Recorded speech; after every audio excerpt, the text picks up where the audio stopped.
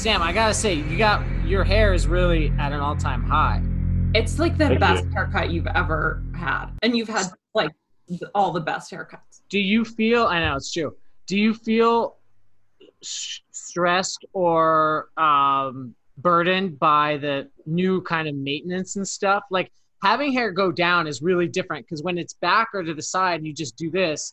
But this is different. The down and forward thing is really different. Yeah. Well, when I left Masami, her parting advice to me was just get it as greasy as possible, and that'll kind of take care of the drape of the bangs, basically. Yeah. Which took a couple days because she shampooed it and everything before the cut, and so I was like, I could not stop fucking with it, especially because I was like going outside in like 95-degree humidity, and I like didn't know what my bangs looked like. So I was really like weird about it and kept like looking at myself in my like phone camera. My bangs okay? My bangs okay? I was literally asking people, and they were like, "Shut the fuck up, you're fine. Yeah. They look great." But now it's like after a couple of days of just like settling, I like don't actually. I used to fuck with my old haircut so much more, like pushing it back and touching it and stuff, and now I just kind of like I just let it rage. Rachel and I are approaching hair symmetry, equality. Yeah. Same hair ish. Mm-hmm. Have you been cutting yours? My hair makes 25 cents on the dollar. True. Yeah, there would never be true hair equality between us, but we can work towards it. Mm-hmm. Did you just play tennis, Noah, or go for a run or something? Your hair looks like. Am I sweaty? I've just it's because I've been pounding coffee and intensely poring over the fashion shows on my laptop and like getting up and like getting really hyped when I see something good. So it's been, I've been working out, but it's been just looking at fashion shows online. That's GQ Sports. Yeah.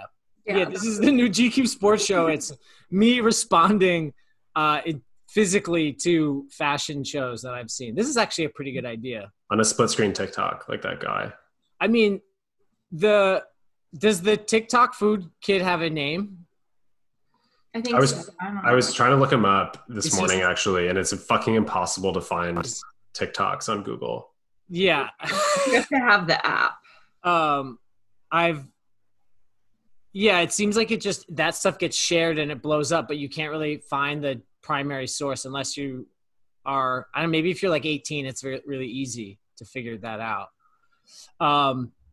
Episode 101 of Corporate Lunch, where we figure out TikTok real quick in the intro. No, but the kid who responds to food by just going, "Whoa, huh?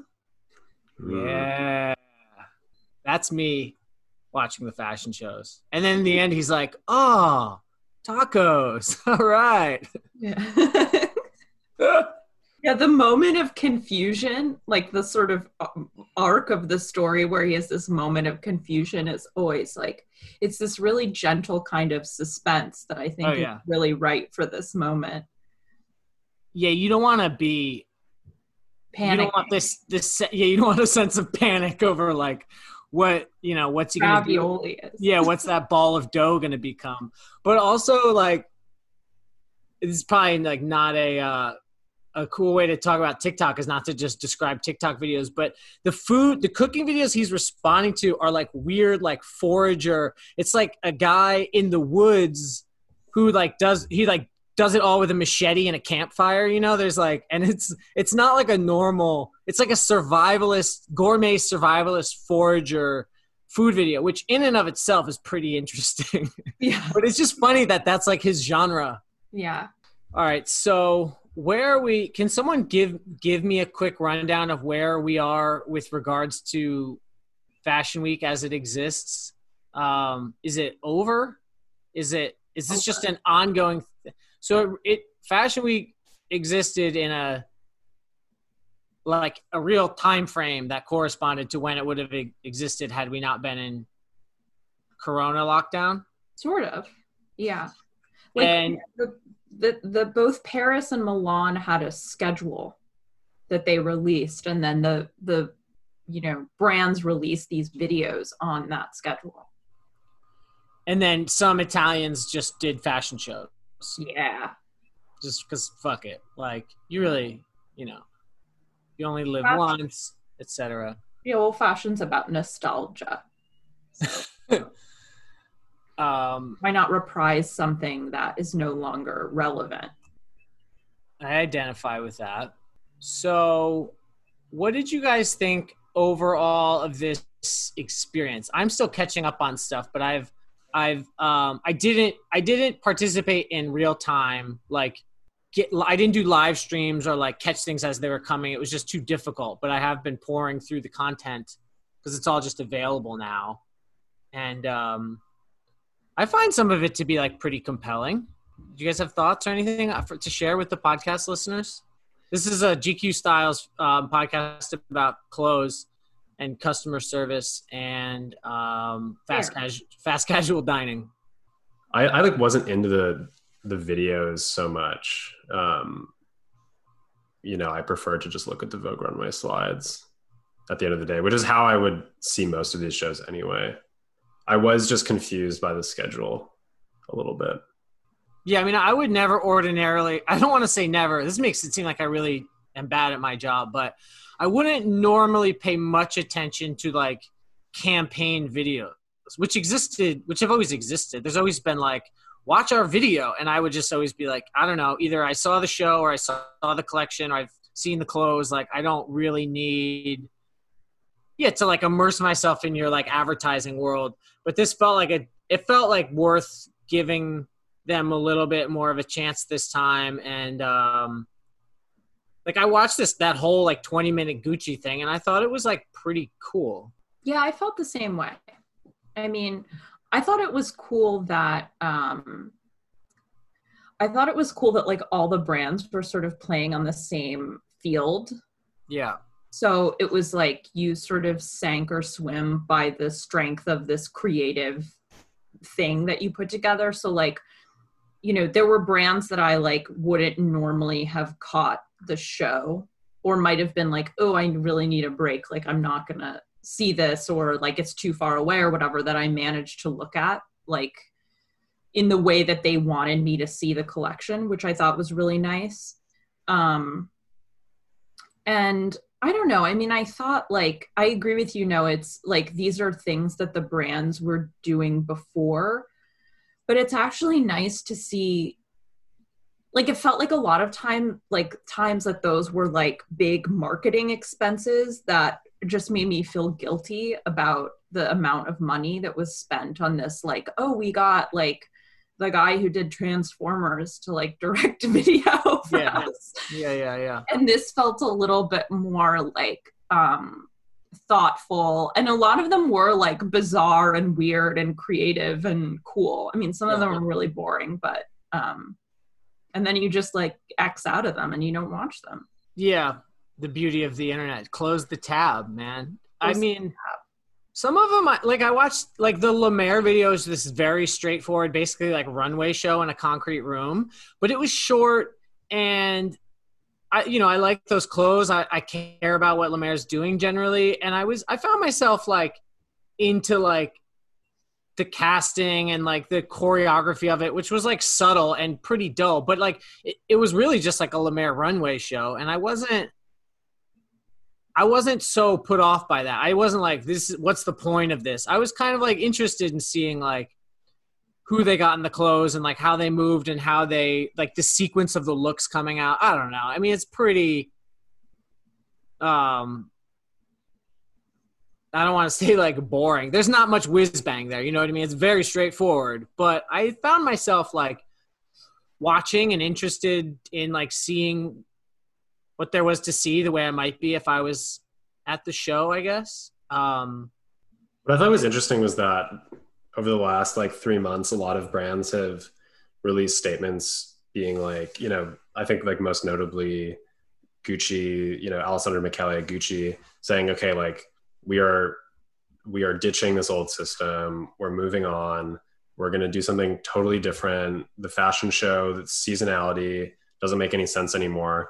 And then like clockwork, Fashion Week happens at all the brands. Obviously they're not, you know, some were doing runway shows, some were doing combination runway videos, some were just doing like campaign videos basically.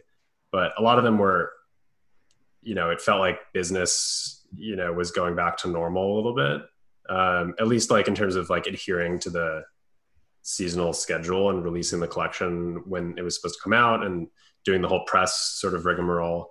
But I wonder if it's like, I don't know, it felt to me like this is like maybe like a bridge of some sort to like whatever comes next. Like, you know, brands might just start sort of like taking things into their own hands and like doing weirder, different, maybe not physical presentations, even when people are like allowed to travel to Paris and stuff again. I don't know. I don't know if you guys thought about that at all. It seems like, well, go ahead, Rachel. No, Noah, you first. I was going to say something very dumb and obvious, which is like, I don't think we know yet. Like, I think we have to see how this season does. Like, I think a lot of it will have to do with like how buyers and the buyers and sellers of the collections feel like it all goes. And if it feels like transactionally there's like a system that makes sense, then I think you're right about that. But fashion gets stuck in its ways and doesn't like to change. So I feel like there could be a quick rush back to the old system once it's possible. Well, I think that the thing that brands, I don't know if anyone has like written a piece about this or not, but it seems surprising to me that more people aren't talking about this. The thing that you actually get now from doing a runway show is that you have all these people there who are Instagramming the show. Yeah. You get this incredible free advertising essentially for your brand. And that's just not. Because Noah, Rachel, and Sam are there going live. Because Noah, Rachel, and Sam are there just like taking pics, putting the dancing skeleton like in front of the runway and being like, oh my God, a dancing skeleton at Givenchy. But like, if you don't have, like, the thing is you can do something where you live stream a show and there's no one in the audience. But if there's no one in the audience, you're actually missing this huge benefit of having a fashion show to begin with, which is like a bunch of people there are sharing stuff to their feed, and you just can't do that with a really interesting video presentation. Although some brands, like I think most notably Prada and Loewe, did try to reach the types of people who would be like front row at the show Instagramming. And like Loewe sent you that like huge crazy box of stuff, and you influenced. I got one too. Just for the record, I want it to be known that I also got a huge Loewe box. Did you sell it on Grailed? Yeah, mine's on Grailed for $55,000. I'm gonna buy a Corvette when I sell it. Damn, that's harsh. And then I gave mine to B to play with. Like Prada had the sort of Prada influencer people go live during the live stream, right? Mm-hmm. Which is a little sort of funny. Yeah, I think Gucci did a similar thing. Yeah. But it's still just not going to be, that's just not the same as people who are just there and taking it in and sharing it on Instagram. I mean, I don't want to see someone's like live Instagram of a video on YouTube that I could just watch from the exact same perspective. It's so funny because I think of all of that, I think of all social media content from runway shows, much like anything else, as being about the person who's posting it, not about the thing being posted. It's like being at Coachella or Aspen or on a yacht. You're like, I'm promoting myself. I'm sharing this because it's about me doing this thing. I'm not promoting the brand. And obviously, like, the paid influencers, like, use the right hashtags and they are directly promoting a thing intentionally. But it's like, it's hard for me to wrap my head around, even those that reach millions of people, that it's like, yeah, that anyone, that these followings are really absorbing like the content of it and not just the person who's sharing it, if that makes any sense. That there's somehow, I mean, exposure, I guess, is the whole thing, right? The deal is like getting more people to look at Gucci and look at who's at Gucci and who cares about Gucci. But it's also like, I never think of that as something that converts to like are, I'm a little mystified by how that converts to like sales or anything real for the brand. I don't think that it does, but I think it converts to clout. Which is what really matters. Yeah. It's also like one of those things where, when people talk about, maybe we should take this out, but like when people talk about impression numbers. Yeah. And they're like, this like New York Times story, the New York Times has X number of subscribers and readers, but the impression numbers are like 10 billion. Yeah. And you're like, well, does that really mean anything? I mean, that's sort of like a combination of like people who would tell someone else about it and like just the kind of vague awareness that like this story happened or this runway show happened. So I think that that's what it is, Yeah. It's also like a lot of brands now are like, have to market themselves to young people who would maybe like buy a wallet or a t-shirt. Yeah. Right. So like the reason why a lot of brands or most brands are $1 billion brands is not because everyone is like, I'm going out and buying the like exquisite, $7,000 Gucci coat, but because so many people are buying the sneakers and t-shirts and sweatshirts and stuff. And like, in order to push that like designer merch, you have to have like the cool band energy that makes that stuff appealing. Should we talk about some of our favorite shows now that we've explained how fashion works to everyone? Yeah. We were Sam Hine, I don't know, someone assigned us, we assigned ourselves to pick our 3 favorite shows that we've seen. Were you guys able to do that? Yeah, I think so. Yeah. Were you able to do it? I wonder if we have any of the same ones. I was like, we're all just going to say the same thing. And then I was like, no, we're not. I kind of was able to do it. I'll just start and say our first one at the same time. Yeah. Did you guys rank them? I didn't order. I'm not ranked. I'm also not really, I'm not really sure which 3 I'm going to say. I'm going to wing it, and I might change mine based on what you guys say. Well, when we did this before, though, didn't we, like, Sam says one, then Rachel says one, then Noah says one, and then isn't that what we did before? Yeah, we did. All right, let's do it. And let's, if we do double up, you have to be honest and just give a different reason for your goddamn answer. Shouldn't we, maybe we can cut this out, or maybe it's great extemporizing, but if we have if we have overlapping choices, shouldn't we just both discuss that at the same time? Okay.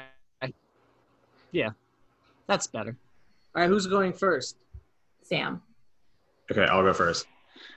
My number 1 show of the season is actually not ranked in any order, but this is just the first one I'm going to talk about, is Off-White. Ooh. Because I have this theory that Virgil's most interesting work is actually happening at Off-White and not at Vuitton. And okay.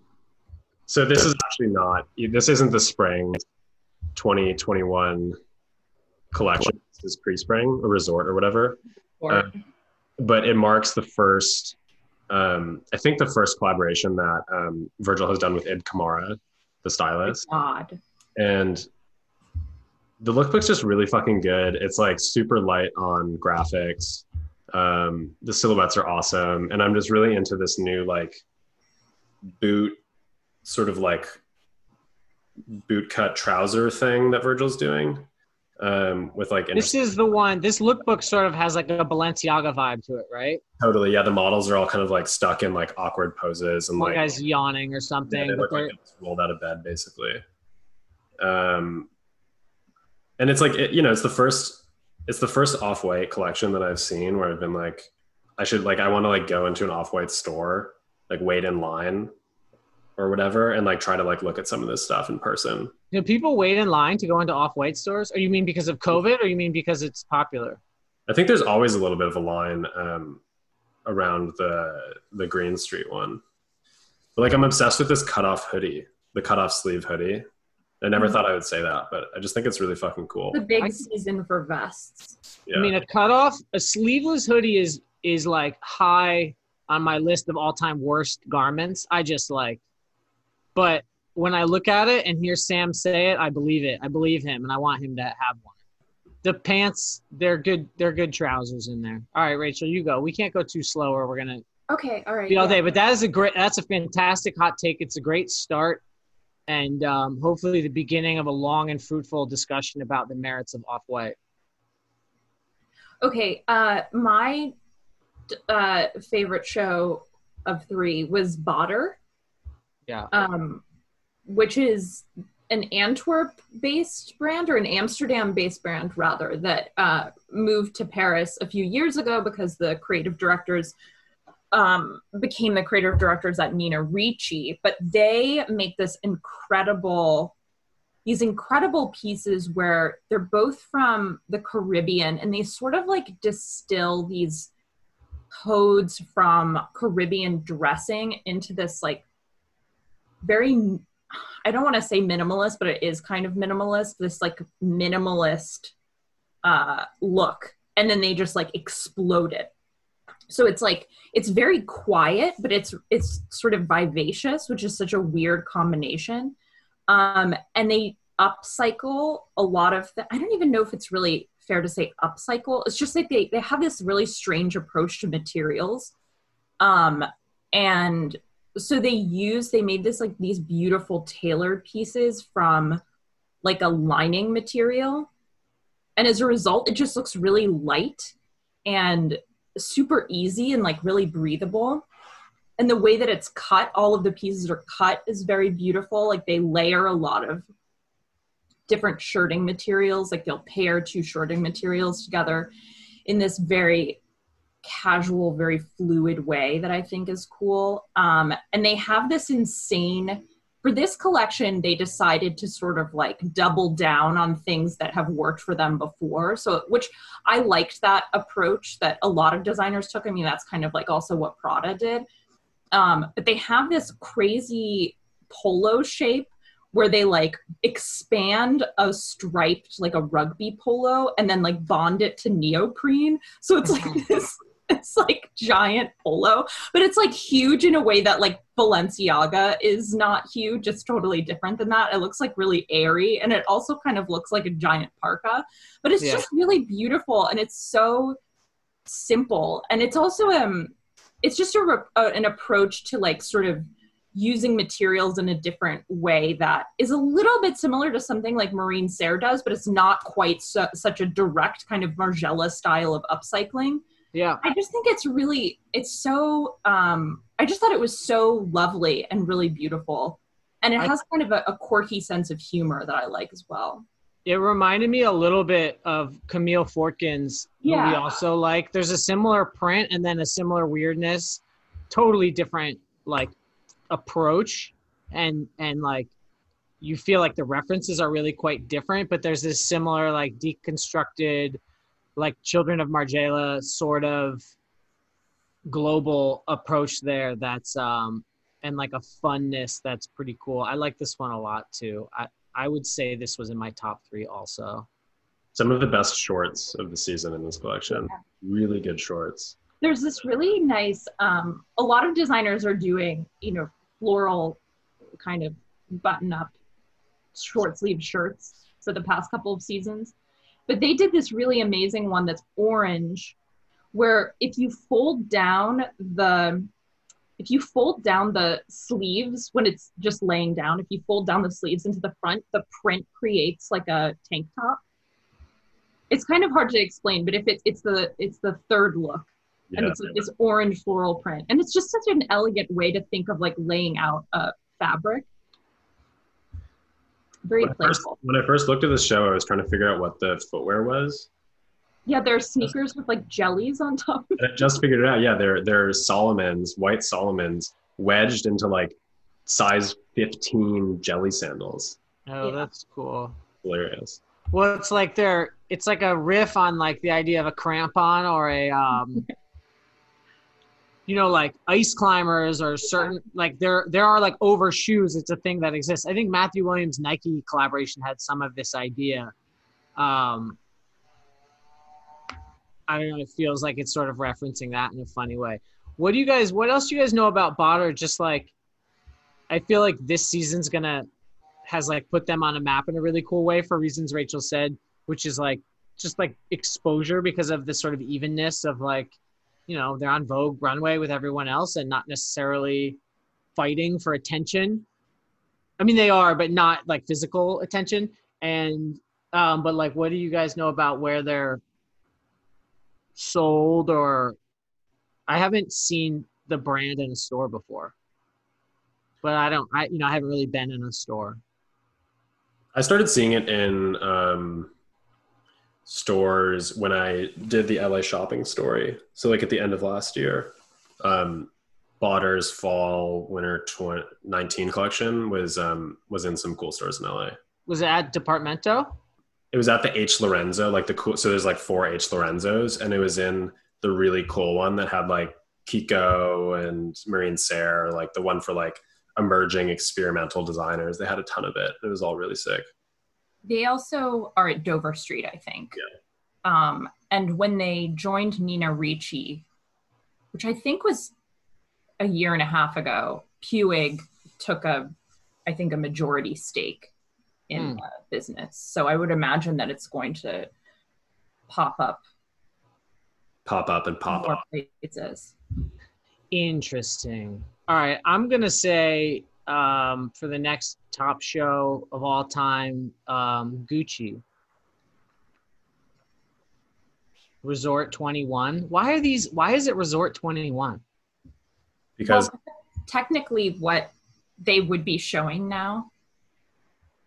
But it's their it's really the epilogue. And from now on, they're never showing on the schedule again. Oh, I didn't pick up that piece of the narrative. Okay. Well, so at first I was looking at this collection and I was like, this just looks like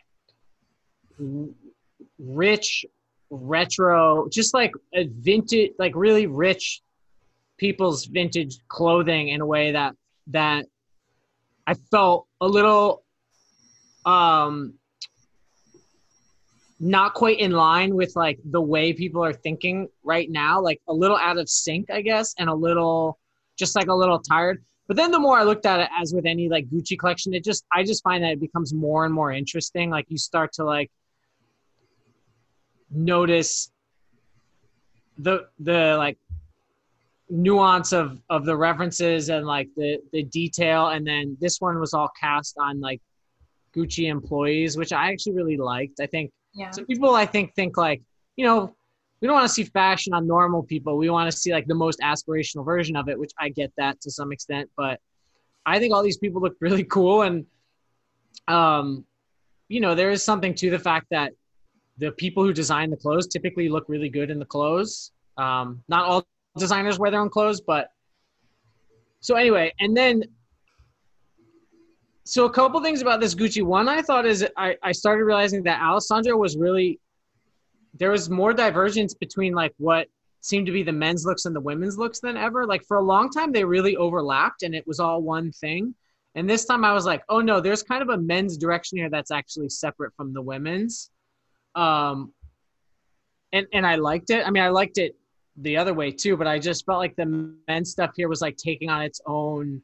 I noticed it taking on its own, I don't know, character for the first time.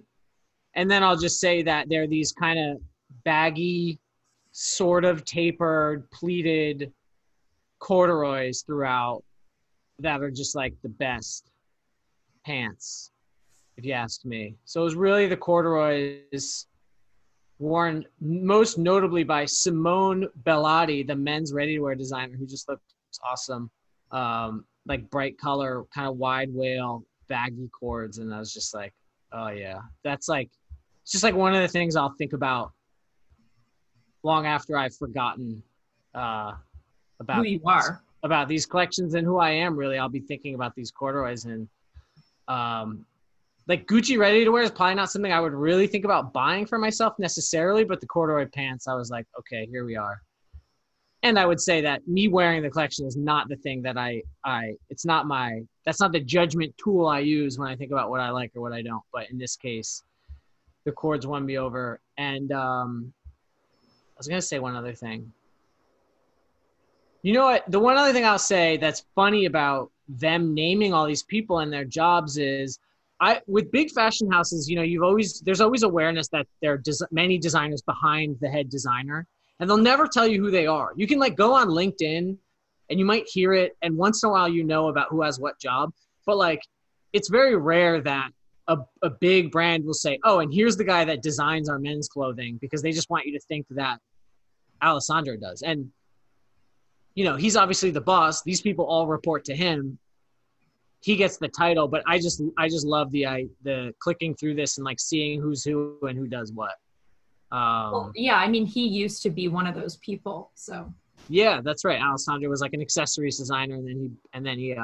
And I think so many fashion brands are trying to replicate that idea of like, oh, let's take this person who's been sort of like toiling under this other creative director and like give them the keys. But he's sort of saying like, well, but like the people, you don't necessarily have to become like the creative director to like be a sort of interesting part of the brand.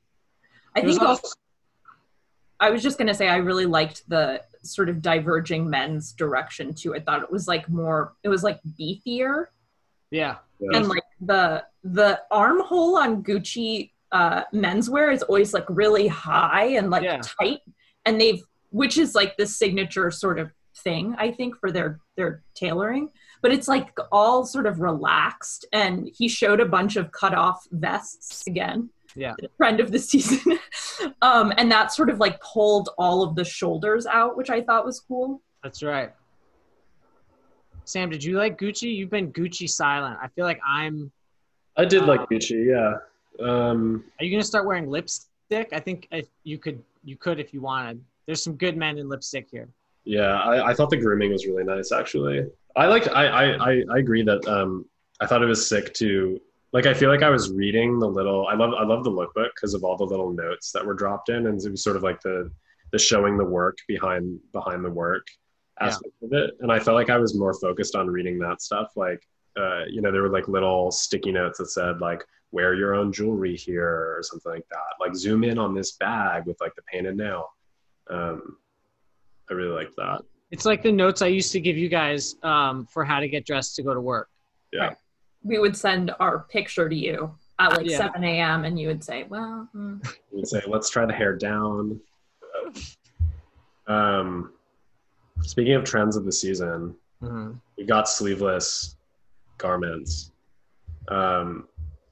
When I went to Florence in January and saw the Telfar show, it was inspired by the Medicis in Florence. And along comes Kiko Kostadinov, who does a show basically inspired by the same thing. It's like the second installment of Medici Corps that we've seen this year. And I really, really like this show. You know, one thing worth pointing out is I feel like Kiko Kostadinov has been going in like a dark streetwear direction. And that's kind of like an audience that's found it really appealing. You know, there's a lot of like fan accounts on Instagram of like dudes in like, you know, international locations sort of wearing the really like technical outerwear and the Asics and like the big pants and like the Gore-Tex. And this collection is the first one he's done, I think, maybe ever since like really sort of blowing up without an Asics collab. And I think that Asics collab might be over, which I liked that stuff a lot. I think it's like time to move on. Yeah. And Kiko developed his own boot for this collection, and the boot is fucking crazy. It's not a Clarks. It's not like with Clarks or something. I don't know who made it, but it's not branded. It's not like co-branded. It's not a co-branded collaboration, as far as I know. But it has this really amazing square toe shape, almost like the Chelsea boot that Raf did at Calvin. That was like such a thing for a minute. But it's on a crepe sole with this like, you know, big sort of like flower embroidery on it in the colors of the season. But I think besides that, you know, the delicate like tights, like, you know, like with the sort of asymmetrical hems, is a really nice sort of like call out, I think, to this like weird like 16th century fashion that Kiko told our friend Steph Yaka he had been studying while designing this collection. And I don't know if that's like, you know, that's not the stuff that's like probably going to be produced and really hit from this collection. Like there's some really amazing like asymmetrical smocks and this really, really cool like sling bag that wraps all the way around the body diagonally. I think even though this is like feels pretty different to me from Kiko's last couple collections, like there's some pieces in here that really hit. I just think he's like, his stuff just gets better and better. And I'm always interested in like what he has to say. And he has this like really obsessive creative process where he just goes so deep in like one thing. And he told Steph that this collection was sort of like the kernel of inspiration was a Ghetto Gothic mixtape from like 10 years ago that he had been listening to. That's funny then that it would echo the Telfar collection, because that would make sense. Yeah. And it took him to, you know, Renaissance Florence. Yeah, I sort of had this like a little bit of like a panic feeling where I was like, oh man, like Kiko is so on the verge of massive stardom and like success that he should be making slightly more commercial collections. Like he should be making it feel a little more like grounded in you know, mass commercial fashion success, whatever that could mean. And he's just going like in the other direction. And like, especially by taking ASICS out of the picture, which I think those have just been massive sellers. But I mean, the payoff is that he's so incredibly talented and such a brilliant pattern maker that this collection just like, it's just incredible to look at. Even just looking at images of it, you just want to like understand like how the hell this stuff is made, how it works. And you don't see much like that, you know, and it's much done in like an independent on the scale and of a business like his, you know. And so yeah, part of me is like, man, Kiko, if he could harness a commercial energy here, there's no limit. And you know, he'll be the next creative director of Versace when the time comes. But the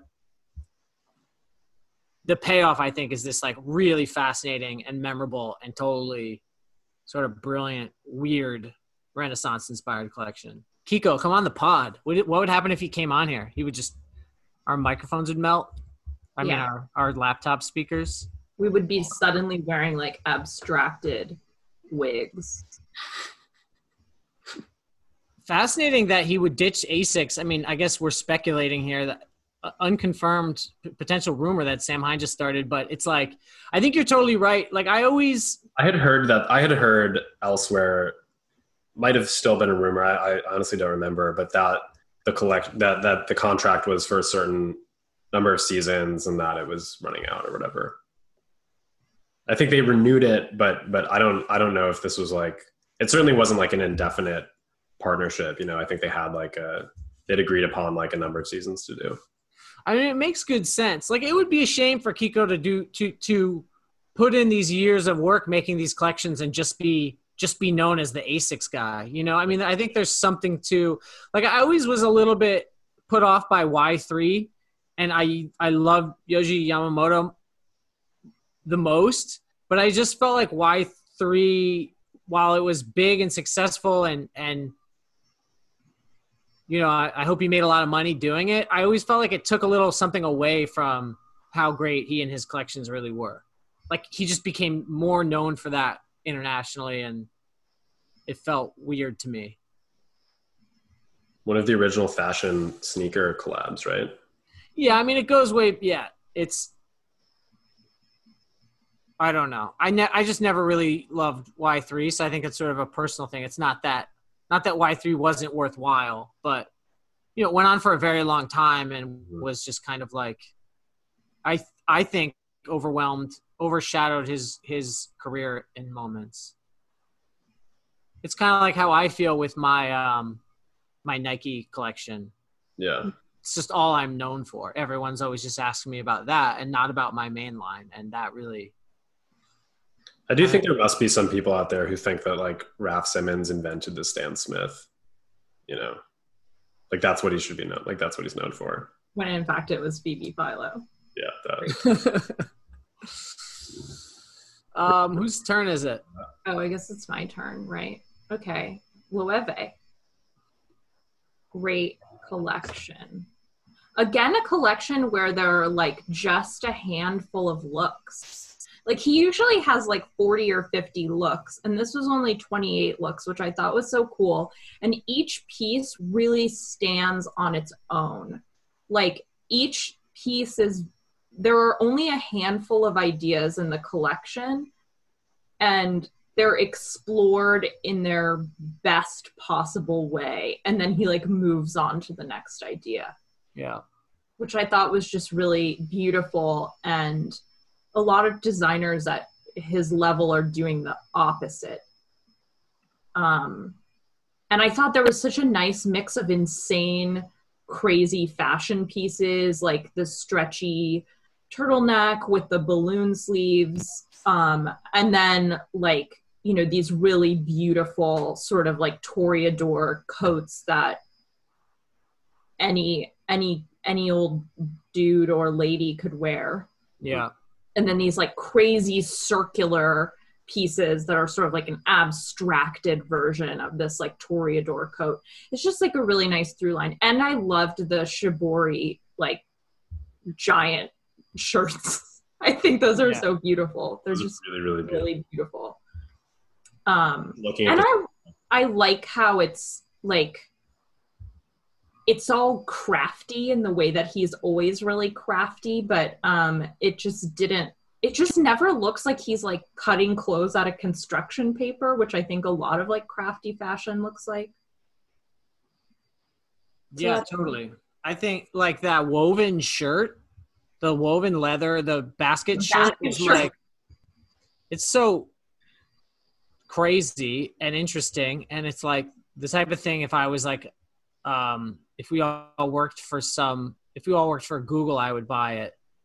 Do people make a lot of money anymore? I don't know. If we were really rich, I would buy something like this. But I think you're right that it's really tricky to take whatever like traditional craft, such as basket weaving. I don't know what region of the world he was looking to, but and like bring it into a fashion universe, especially one as sort of like rarefied as Loewe's, you know? But I think he does it in a cool way without feeling like it's like condescending or without feeling like it's like patronizing somehow, like the people who make or collect like these types of crafts.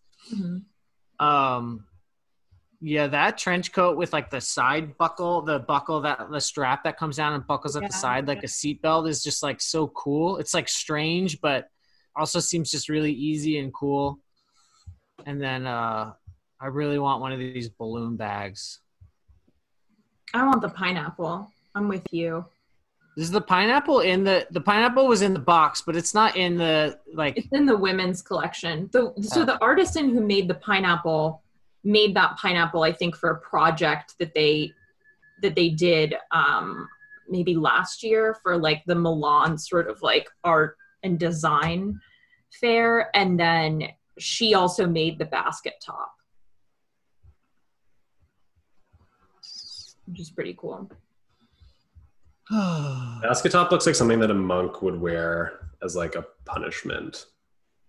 Really? I think it looks like something that if the Bodhi dude was like, I'm going to Ibiza and I'm going to a rave, that's like what he would want.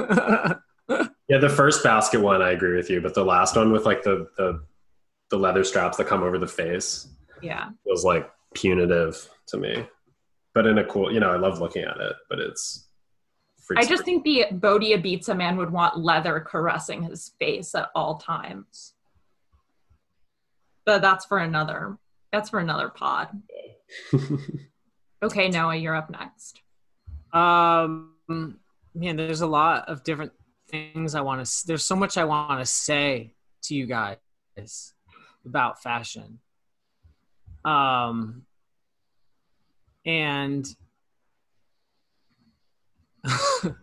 I'm going to say undercover. I'm really debating here where I want to go with this, but I think undercover is a worthwhile conversation. I've always loved undercover, and I think Jun Takahashi is one of the great working designers, period. But I have often felt like undercover gets kind of like burdened. It gets kind of is like burdened by his imagination and his influence and like obsession with like Western pop culture references. And it's some things end up being like just so on the nose, just like parkas with like stills from movies printed on them, or just giant band logos. And like, anyway, this collection is, I felt like a little more pure like expression of what he does, I guess. And the fun thing about it is that it was all rendered in 3D on 3D models. In other words, it's not even real. Which I wish I had a little more information about how that actually happened, because I mean the garments are clearly like real, and there's real detail and like real volume and real everything about it is real. So I think he must have had them made and modeled, and then the models were converted into 3D renderings. But it's just like the coolest shit. Just the volumes of it. It kind of all has like there's like a Western-y kind of vibe to it. Then there's sort of like a preppy like vibe in there, and then a little bit of like French street, and then some like streetwear. It just kind of goes all over the place with the actual like aesthetic, which is a very undercover place to be. But it just feels like the ideas are all his, and he wasn't kind of obsessing over some like old movie or band the whole time, which sounds kind of rude when I say it out loud like that. Sounds like I'm being rude to Jun Takahashi, but I'm not. But I just loved some of these like rumpled suits with the big baggy trousers, and like the cardigan with the beret and like glasses and like really good jewelry, extremely cool sandals. It's a really like and super on point like trend sampler, but in a way that feels super real and authentic, and not just like, here's some pearls, here's a beret, here's like a dude with painted nails, like here's a suit covered in these little cool weird silver accessories. Like all those things are like so in the air right now, but like it just all looks so natural, and it like vibes with the collection so well that it doesn't feel just like, oh, what should we style this with, you know?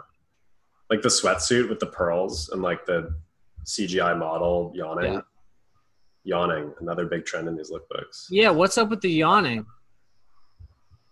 No one's getting enough sleep. There's one look that's like look 28 that looks exactly like, it looks like maybe I shouldn't say this. Yeah, it looks like it's like what you want to look like. Yeah, I mean, I think like, you know, Jun Takahashi's never been married to like one silhouette or anything. So this feels like very authentic to what he's done for many, many, many years. And I think, Sam, you said it best, of it just being like sort of a trend sampler, but without feeling like it's just responding to trends. It feels like it's really like bringing them together and making them good. I'm literally going to paint my toenails this afternoon. I salute you. Yeah. I think you should paint this one model really like has a lot of looks that reminded me of you, Sam. He doesn't quite look like you, but they're like look 35. They're like, well, this isn't really a Sam Hine look. I just love that look 35. It's like a baggy blue shirt tucked in, and I don't know. I don't want to describe it. I'll ruin it if I describe it. But for look 15 is like how I want to dress this fall. Not the Asa. I'm not interested in the Asa in like the side zip sweater, but I do think that fit is really nice. Yeah. Wow, that was tough. That was a hard one for me to decide on. But someone else go. Maybe I'll tell you guys later why it was hard. How many have we done? I've done my 3. We've all done 2, right? Yeah. Yeah, but I agreed. But Botter was one of my top 3 also. Do I need to come up with a different one? No. Well, I know that you liked this collection too, I think. So maybe we can talk about Xenia. Yeah, I was gonna say Xenia too, but I have another one that I can say. Xenia, I thought, like a lot of designers have done really like pared back simple collections, like, which makes a lot of sense. I think a lot of them, like, you know, lost some time because of the pandemic making these, and felt like didn't Miuccia Prada say that she felt like it would almost be like uncouth to do like a really lavish, crazy collection right now, and that people just sort of want to go back to basics. The Xenia collection to me felt like a total flex in a way that I thought was actually really cool, because like of all the brands, like Xenia kind of like deserves to flex in like the tailoring space a little bit, because they're, you know, it's taken them like 3 generations, you know, they're still a family owned company, like 3rd generation. And they've sort of quietly emerged as this like fashion, I don't want to say like powerhouse, because like their Alessandro Sartori's collection is like, it's certainly not like the main driver of their business, but it has gotten like secretly really, really good. And I just love this collection because they've got like a super wide, crazy cropped suit, and then some soft shoulders, some strong shoulders, some like super lightweight, loose jackets, some super structured, almost like stiff jackets. The cropped jacket. These suits with like enormous sort of like outer pockets. And then suits that sort of look very like traditional and almost like retro with the narrow notched lapels. There's just sort of like something like there's a tailoring aesthetic in here for everyone almost. Like it's just sort of like a really broad survey of the types of work that Xenia can do, plus just like some really nice like slouchy outerwear. And you know, as you would expect, a very tasty color palette, and beautiful fabrics. So that was very pleasing. I'm glad that he seems to have ditched the jogger pant. Yes, hasn't that been in every Xenia collection like for years? The elastic cuff pant, some version of it. Mm-hmm.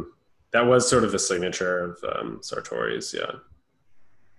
I think it's also like when you have all these fashion houses that are turning towards tailoring, to see like Xenia like sort of reassert itself. Like it looks, I don't know, it just doesn't look fashiony to me, which is like a really appealing thing. Yeah. In a funny way, like it doesn't look trendy, but then at the same time it looks very directional. Mm-hmm. And also the fabrics are just really fluid. Yeah. Reminds me a little bit of La Mer. It has like it feels a little French in a way and a little less Italian. Some of the particularly the non-tailored looks. Mm-hmm. Yeah, definitely. Yeah, like, and also doing the skater bow for the sweaters and stuff. Wait, are you guys doing Xenia as a joint one? No. I actually want to do more. Well, let Rachel, you. All right. Okay, so I really liked Casablanca. Whoa. I just think it's such a pretty close. It's such a funny, it's not funny. It's such a vivacious kind of male vanity that you don't really see in fashion. Yeah. But is definitely like a person who exists and buys a lot of clothes and is buying them from all of these other brands, and now has this like one brand that is doing this exact kind of sleazy party, elegant, pretty boy aesthetic. But it's quite masculine in a very appealing way. How much do you think it's like ironic? I don't think any of it is really ironic. I think the styling like gives it a little bit of an ironic touch. But I think he's been in Hawaii just hanging out and designing these like silk shirts and fruit prints and stuff. I mean, this collection was like more laid back than the last one was, actually. It's a little quieter. I think the Casablanca designer listens to Corporate Lunch. I'm seeing a lot of vibes in this collection. It's a big vibe. Really? There's like a really, really good safari jacket. Yeah. That is not for the faint of heart. I like all this terry stuff. Yeah. I mean, the other thing is like tracksuits and like billowy pants and kind of, you know, athleisure separates are like not going anywhere. And this is such a nice, funky way to like do that in a way that, you know, we've been seeing for a while, but it just feels like fresh and really kind of freaky. Look, did you guys have it open? Look 10 with the like Insarsha, like orange blossom sweater and cream trousers, kind of flared trouser that's like, and the little silk. The pearl earring, but all of it is with sneakers. Yeah, this is looking good. I think my grandmother has that exact outfit. Yeah. You wish you did, you would steal it. Noah. Maybe I'll do one. Do you guys want to do a lightning round? I have 2 more I want to mention. Do you guys have like a few more that you're itching to say something about? Or is it a more powerful statement from Corporate Lunch if we end? Do honorable mentions. Yeah. All right. I can't stop. I feel like such a square being like Gucci and Prada, but I thought the Prada was killer. Yeah, it was really good. And it's just like if you close your eyes and think of Prada, it's kind of what you see. But it's like super, you know, you feel the restraint in some of it. I mean, there's still some moments of like that kind of bowl you over, but it, you know, what did you say that someone said something earlier about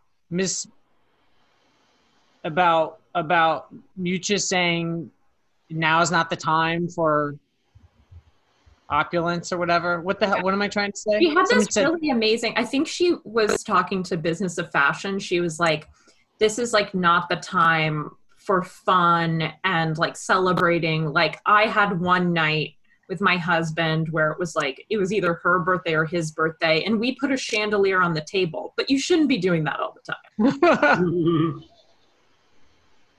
There's like a section, so this like collection kind of comes in sections, and there's cool moments throughout. There's like one pattern in the one like printed pattern dress in the whole thing, but there's a section in the middle that starts around look 30, look 29, look 28. And then there's a series of zippered shirts that are just like, I'm obsessed with.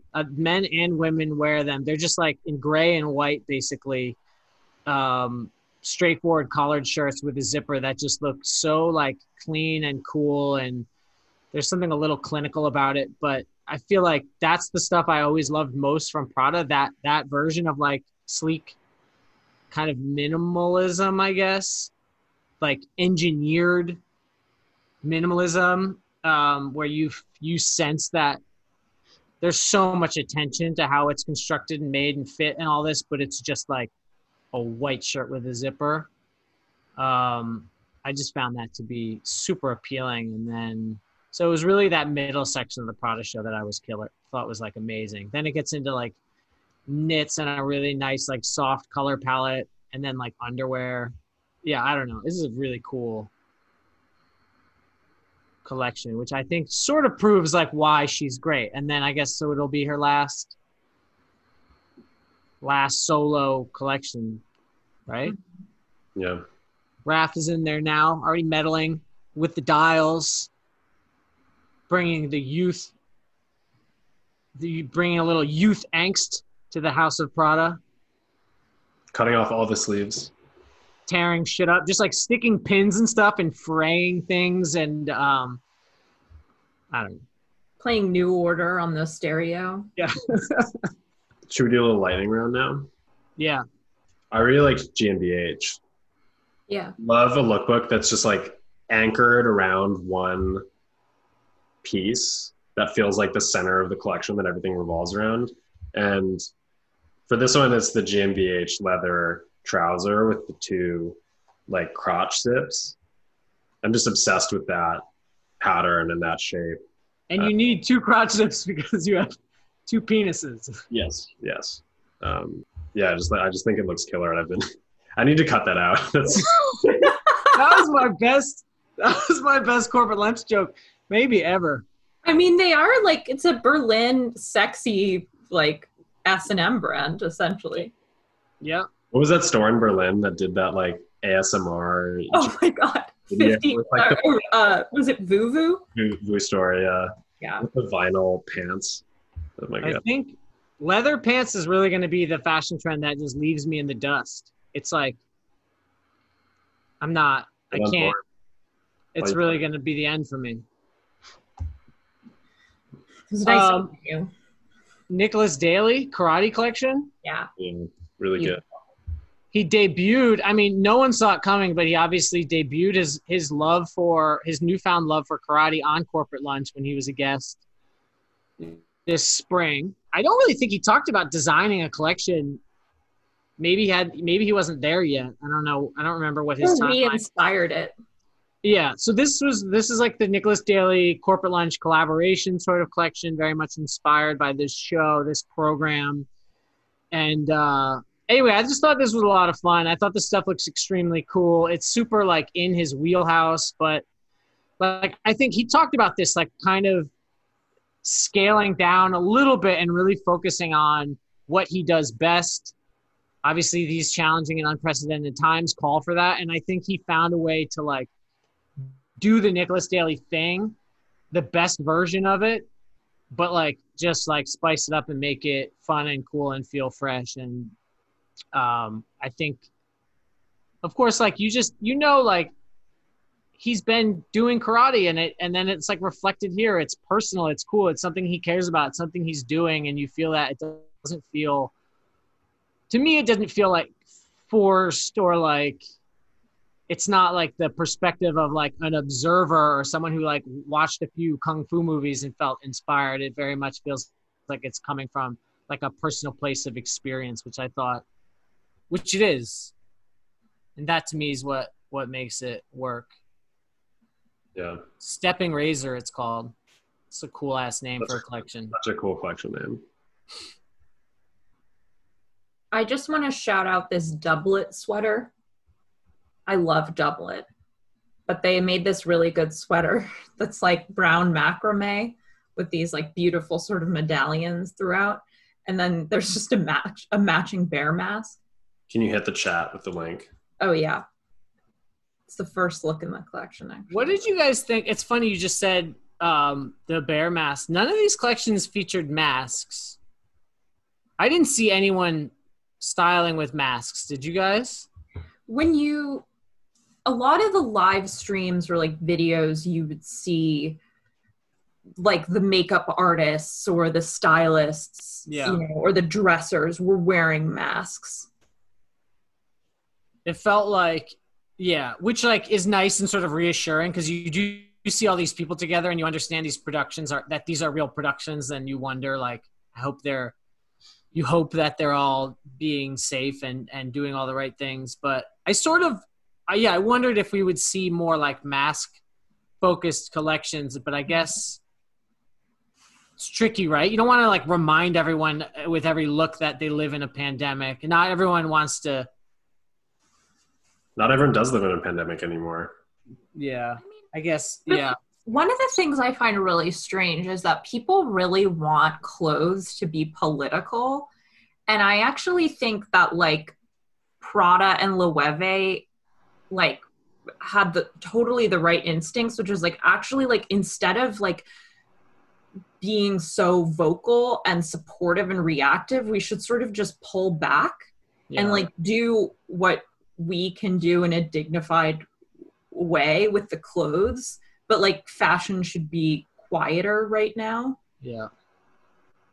Like it shouldn't be so obvious, I guess. Yeah. Or like inserting itself so much into the conversation. Right. Like your message in this moment, whatever it may be, is not the most important message somehow. Right. And also like, I mean, I find it a little strange that, I mean, I don't like, it's a complicated thing. I found when people were really expecting brands to react to put out statements about what was happening. There was a little bit of like a gotcha, because it's like, we all know that like these brands have a lot of work to do. And it was like, we need you to put out a statement. But then at the same time, when you put out the statement, it's like, you're not living up to the statement. Yeah. I think that's a complicated thing. And I think in many ways, it's a good process, because it did sort of force the brands, some of the brands that have a lot to do, to sort of look inward a little bit more. But.